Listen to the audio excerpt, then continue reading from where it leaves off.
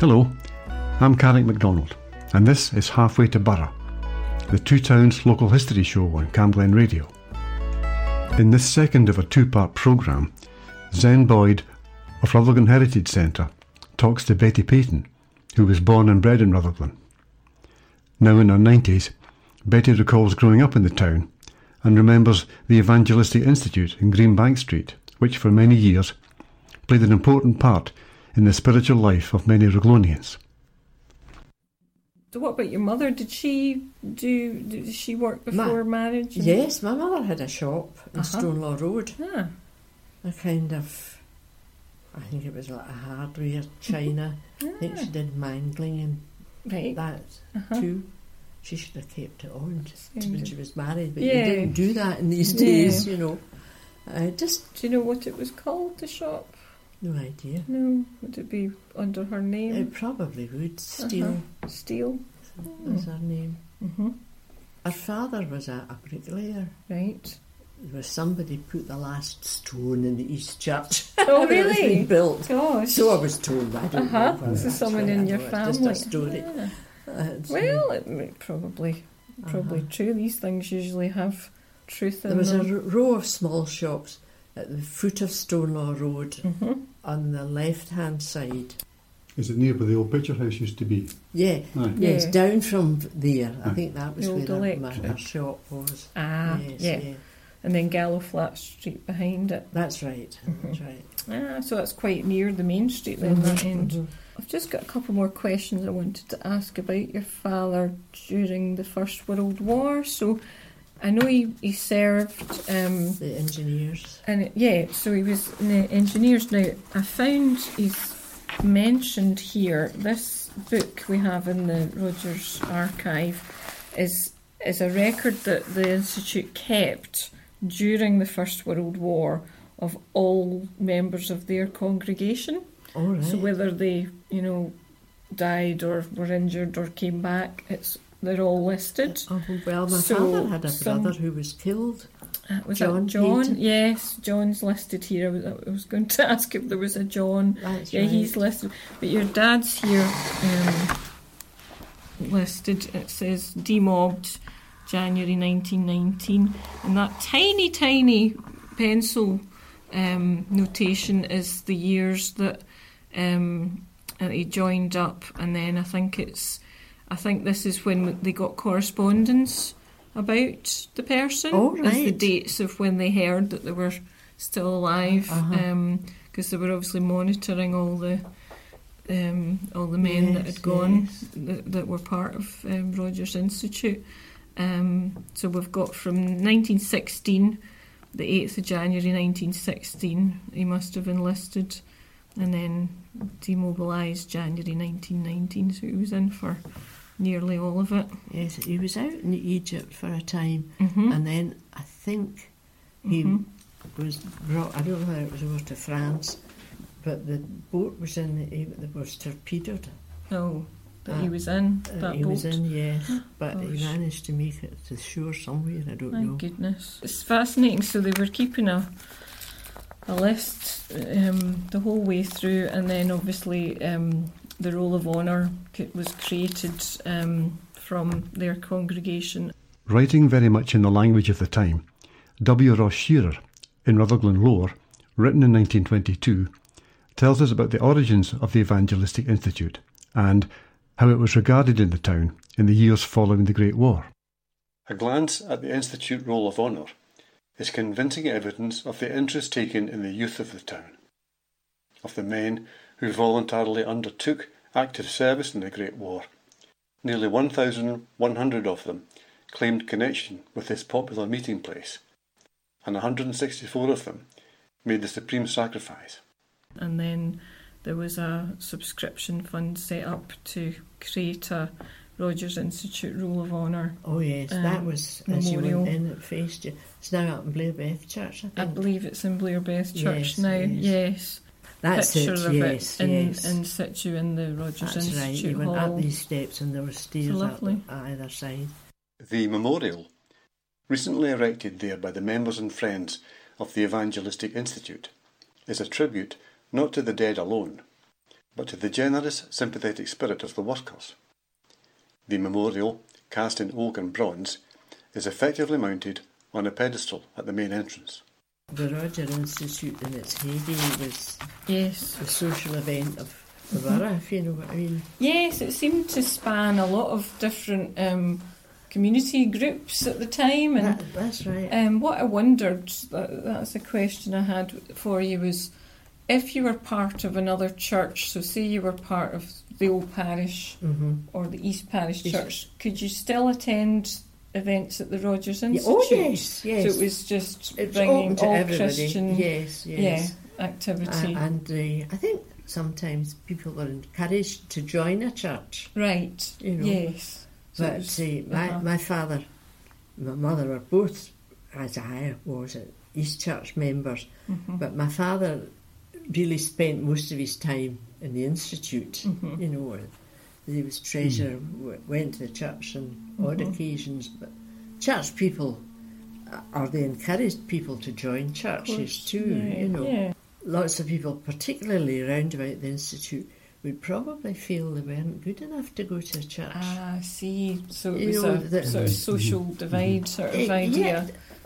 People that maybe didn't have a lot of money That's right. would be discouraged from going to a church because they thought they have to be a wealthy family before they can go in, that sort I of think thing. there was a wee bit of that. Wee bit of that. attached Maybe not to by it. your era, but maybe in the past. No. My mother and father were members of the East Parish Church, and my grandmother, on my mother's side, that.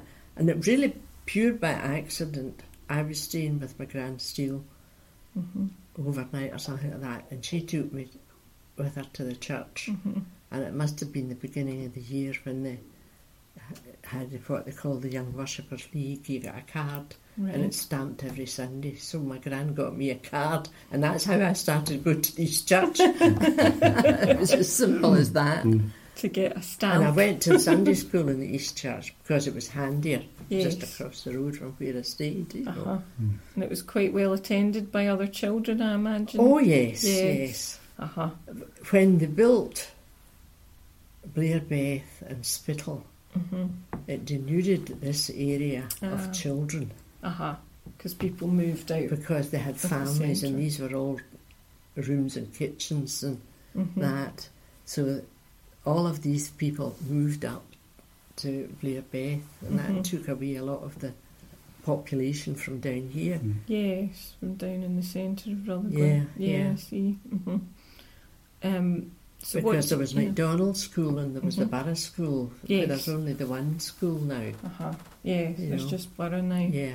Did you go to McDonald's school? Yes, I Was did. that your first school Yes, then? yes. My mother called it the ragged school. Did you enjoy school or was Yes, it quite hard? yes. I Well, that's enjoyed good. school. I remember my father. I had got a reading book which was well past its sell-by date, and my father went over to see the headmaster to get it changed. To complain to about complain the state of the book. Right. You know. In my early days, King Street from Farnlone Road along to Castle Street was all old tenements. Yes. And when they built the Burn Hill, most of the people from there were shunted Moved down to the down. Burn Hill, Right. and then they demolished the flats. Tenement. I remember my father saying, I think it was Grand Peyton had been talking to one of the old ladies that lived there, and they were about to be getting moved, and she said, "There's 98 up our close, 98 people. and if they don't hurry up, there'll soon be 100." Can you imagine? Yes. And that would be 4 toilets. Gosh. 4 toilets between 98? Yes, there was My no goodness. bathrooms. Wow. My goodness me. And do you remember, was the model lodging house around in King Street? Yes, when you were down there? Yeah. just round from Queen Street. Yes, because that fascinates me, because that seemed to run for quite a number of years, you know, for Yes, I people think, to... I think it was even up to the start of the war. The Second World War. Yeah. There was King Street, Castle Street, Victoria Street. Yeah. They were all the sort of same type of houses Yeah. there. And there was lots of families, but they were all moved up to Blairbeth and Spittal. And Spittal. That They made made quite a the first credence. new estates in Rutherglen. Yes, yes. Blairbeth and Spittal.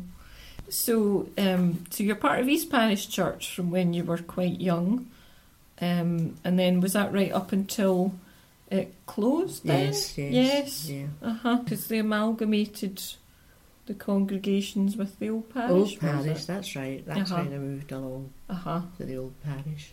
We had a closing service. Okay. Which Mr. McRoberts came along to. I was the minister in the old parish. I'll tell you one thing during the war I've never forgotten. When Mr. Taylor's time, they had a church parade of the Cameronians. Oh, And they mounted a guard outside the church. Oh, And outside the East Parish? East Parish Church. Lovely. Apparently that was... They were from the Covenanters, the Cameronians. And this was one of the things they always did, church parade, sentries at the door. I can remember that quite And that's clearly. for the closing ceremony? No, This was during the war. Just during the church parade the war. of soldiers of the Right, I Cameronians. see. Oh, that's nice. Gosh. And were you quite young when you saw that? Oh yes, You remember? 1939, Okay. 40. I would be 9 in 1939. I mean, I'm 93 now. Oh, you're doing well That's then. it. Gosh. Yeah. That's it. Yeah. What was the feeling of the congregation at the East Church when the church was amalgamated with the old parish church? I think most of us realised the time had come. The church numbers were going down, and what, in a way, when these schemes were built in Blairbeth and Spittal, the families with young children that stayed round about Victoria Street all moved up there. So we were not getting in young people. Yeah, in the same way. That there was a sort of move of population, if you like. Yeah. And then you're still part of the old parish church now? Yes, still part of that, obviously. I was an elder. I still am an elder. You're still an elder there. Yes. Betty, you mentioned a fire that happened at the Institute. Was that basically the end of the Institute, or did it carry on after that? The fire was contained into the big hall. It was that went on fire. The smaller halls at the front were saved. And it did carry on after that. Right. So I believe the only part of the institute that remains is what was the old caretakers building. That's right. Because you can see it's behind Burgh School on the High Street, you can still see on the sandstone wall etched into it is Rutherglen Evangelistic Institute. Yes. So nice to show people that when we do the walking tour. There used to be a service on New Year's Day, and children got an orange and a calendar and whatnot, and I used to be taken up to Mr. and Mrs. Bryden's for she was Ayrshire and Neardy, which was ginger wine, and Father and I went up because my father had to pay them. He was a treasurer anyway, you know. And Mrs. Bryden had open house and New Year's Day, so I went up there in the morning. And what was it like inside? Is it just one story or something? No, they had. I think they had. I was never up. I think they had an attic, but there was there was 3 rooms because they had an old grandpa that stayed with them. Right. And had there been another caretaker's family in that building before the Brydens, do you think? Or had they I been the suppose only there must ones? have been. I'm Carrick MacDonald, and you're listening to Halfway to Burgh, the Two Towns local history show on Camglen Radio. In this programme, Zen Boyd of Rutherglen Heritage Centre is talking to Betty Payton, who was born and bred in Rutherglen, about her time growing up in the town and her memories of the Evangelistic Institute in Greenbank Street. Possibly, because I just wondered what the purpose of the building might have been before, if it was always a caretaker's or it was I think it would be. For, No, I think it would be. It's quite an unusual shape, isn't it? Yes, compared to the rest. Because you could walk and you come downstairs from the house, you passed the baths, and you could get into the church hall from the back. Right. You know. My father was a warden. Oh yes, in the Second World War. Yes, he was an air raid warden. Warden, that's yes. right. Yes. My father told the story about he was in the report centre. Was down the post office lane, you know, the lane between post office and there was the pub, and I think there was a stairway up to an office. Just the side here of post office and towards King Street. Yes, that's right. And I think my father was standing in the doorway of the report centre when they said there's running down, and this was 2 messengers. There's a landmine in the main street. And one of the boys had said, he said, and I kicked it. So they went in. The police evacuated all of Regent Street and all of Kirkwood Street. Got people out their houses without checking. And I discovered it was a big stone off the town hall. Oh no! That landed in the main street. It wasn't a landmine, but it could have been. It could have been. They yes, would have been yes. safe. That's amazing. That's one of the wartime stories. So you grew up during the Second World War. Yes, then, that's so right. Have you got any memories of that period at all? Not really. Yeah. The only thing I remember about air raids, we were on the first floor. It was a 3-storey building, and everybody came down to our house, and we were all sat in the hall because the hall was in the middle of the building. It was safe. You mentioned that your dad was treasurer at the Institute. He was also involved in the savings bank within the organisation. That's right. So how did that work? Was it a kind of personal savings bank? Or it was a TSB that people went in. It was really, I suppose, people that didn't have a lot of money, but maybe wanted to see for their holidays, and they would come in.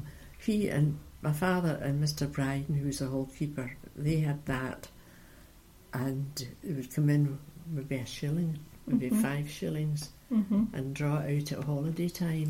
Okay, and the money was banked with the TSB. Right.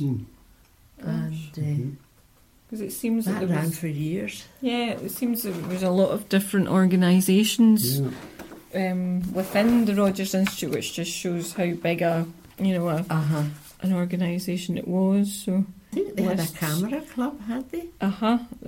There's a singing class, Tuesday night fellowship meeting, the afternoon meeting for women. All right.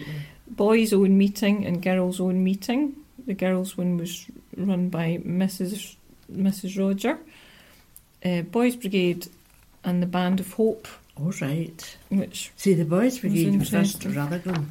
Now, William Roger had a yacht, and so a lot of the boys there got their seaman's badge through being taken sailing.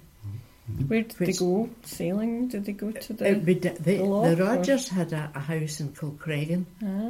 So I think the boat was probably anchored there. I really don't know. But they always said that First Rutherglen had most seaman's ship badges. Yeah.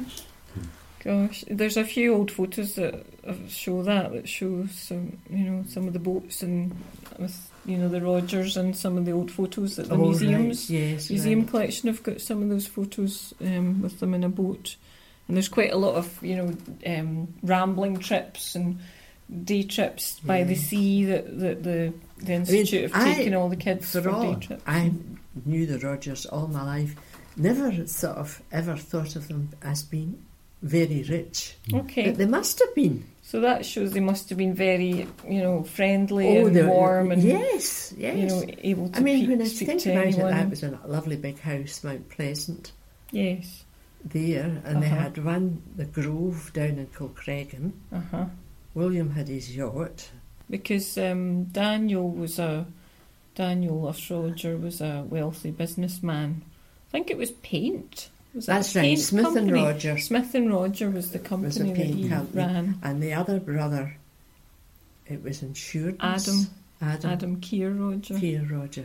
he was in one of the insurance companies in Glasgow. And he became the Provost of Rutherglen. Yes, Adam. And one of them was an MP. It must have been the Adam one. Adam, I think. It is too multifarious and constant to be reviewed here, but when the history of the Institute comes to be written, the self-sacrificing labours of the Messrs. Roger will, of necessity, form no small part of it. Yeah, so I see here that, just to continue that list, goes on for about 3 pages of different organisations within Rogers. So you've got Thursday Night Prayer, Young Men and Young Women's Christian Association, the Saturday Night Lantern Lectures, the Evangelistic Meeting, with a whole list of about 20 people, the Arc Light Lantern Committee, the Workers' Prayer Meeting, the YMCA Red Triangle Reading and Recreation Room, the Gymnasium, the Savings Bank, the Dorcas Society, the Flower Mission, the Tract Distribution, and the Publications Committee. And there's more. There's the brass band, the Girls' Home and Health Club, the Baths, the Young Men's Organising Committee. There's a district nurse. Oh my goodness. Foreign missions, and the hall keeper, who was William Young. And this is in 1922. So it just shows you the amount of people that were actually working for the Rogers Institute. Oh yes. You know, as a whole, never mind the people that came to use it. It's amazing. Hall was huge. It was the best hall in the borough. Here also the open door and the kindly handshake makes the newcomer feel at home at the outset and opens up, for many different people, useful careers of Christian service which might otherwise be lost to the community. There's a Roger Memorial Hall in Rutherglen, isn't there? Is it up in... I think that's... Blair Beth Church. Yes. It has the war memorial from the hall in their church. So I think they're the Roger Memorial. There's none of the building left now, apart from obviously the caretaker's house. Another item we have in the archives is the Evangelistic Institute prize list for attendance. All right. So your father, I think, must have been quite involved with this, perhaps a teacher, and this has 2 drawings. It's a beautifully illustrated old book with a list of the children who received first, second and third prize for good attendance to the Sunday school or the forenoon meeting on a Sunday that was for the children. It's beautifully illustrated by a few different people, and there's 2 illustrations by your father because he's signed it, and the first 2, and it must have been on a war theme because he's got one that's dated February 1915 with the British Bulldog holding a flag. Right. And then he's done another one which is called In the Wars, and it's a poor dog that's gone through the wars. Oh, dear. And it's in February 1915, and it says business as usual during repairs. So, and he was obviously a soldier. I have a sketchbook of my father's in the house. Oh right, so he must have been quite a keen artist then if he was... I never inherited his artistic attempts. That's how it goes sometimes, isn't it? Yeah. Where I stayed in the main street across the road from us was the cooperative, and the cooperative hall where they had weddings and that sort of thing. And we used to be entertained. Did you have a good view then? I had a good view because they Straight would open across. the window straight across. And of course it didn't have a licence, so quite a lot of the men would go over to the Bower Bar, and then somebody would have to come over to bring them back. Oh dear. I thought we were easily amused in these days. That was your television, is watching the social events. It was a great window, I must admit. Or watching the crowds going over to Hampden. As they walked over in these days, would come back. Oh dear. From Chapman's and wherever, the Victoria. Yes, yes. Yeah. Do you remember the cinemas? Yes, I was never a great cinema goer. Okay. Miss the Odeon, right enough. Yeah. Grand Central was a bit grotty, and so was Greens. And Greens, I hear, was the flea pit. The children from the orphanage, the Catholic orphanage. Is that the Bellevue one? No, I don't know what it's called. It's called Bellevue. They used to be taken down to cinema in Greens on a Saturday afternoon. Okay, used to see I them. had to see whatever was on. What about the parks? Did you go to Overton all the time? Yes. The public park? My father had an uncle who stayed in Blantyre. He was a retired mine manager, and he was very fond of flowers in his garden. And if he came to visit us, he had to be taken up to the Overton Park to see it, to see all the flowers. That was in its heyday. It's not like that anymore. Because he loved the flowers. It was really beautiful. In fact, it's a bit later on, but there's a picture on the wall that shows some of the flowers in Overton beside what was the superintendent's house. That's right, Mr. That was Wilkie. apparently beautifully maintained, kind of rockery with flowers. That's right, it really was. Do you remember it well? If you went in from a Overton Drive entrance, there was a border there which was always really beautiful, but it's not kept to the same standard now, I'm afraid. But the other thing we used to laugh about, on Easter Monday, you used to see lots of kids coming out from Dalmarnock with their picnic stuff, and I think they got as far as the woods. My father used to say, they think this is Cathkin, you know. Have their picnic there. Yeah. But, Stonelaw Woods. Oh, beautiful there though. That's near me. Beautiful trees there.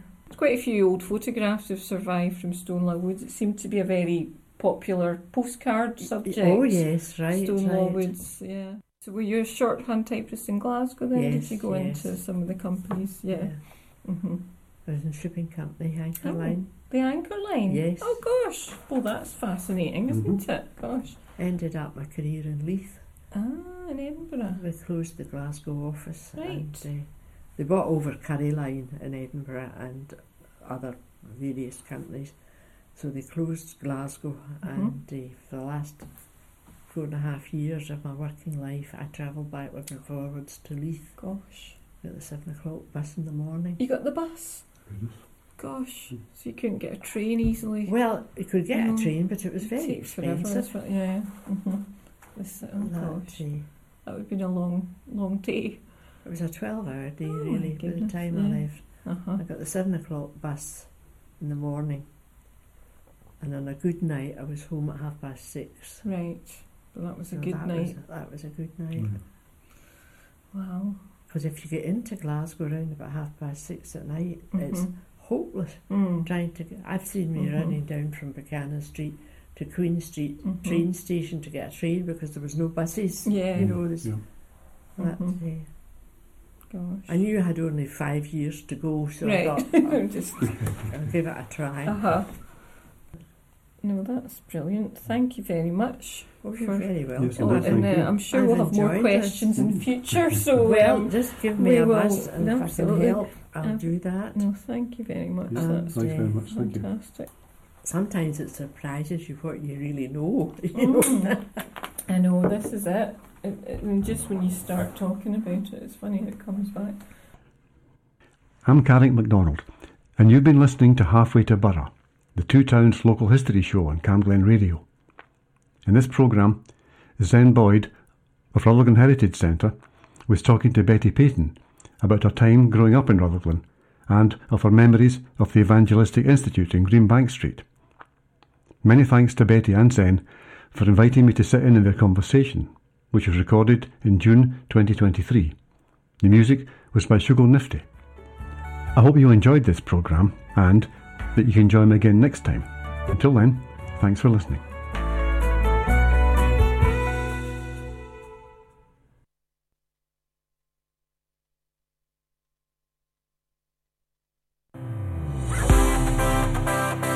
Camglen Presents is delighted to announce our next live show at number 18 Rutherglen.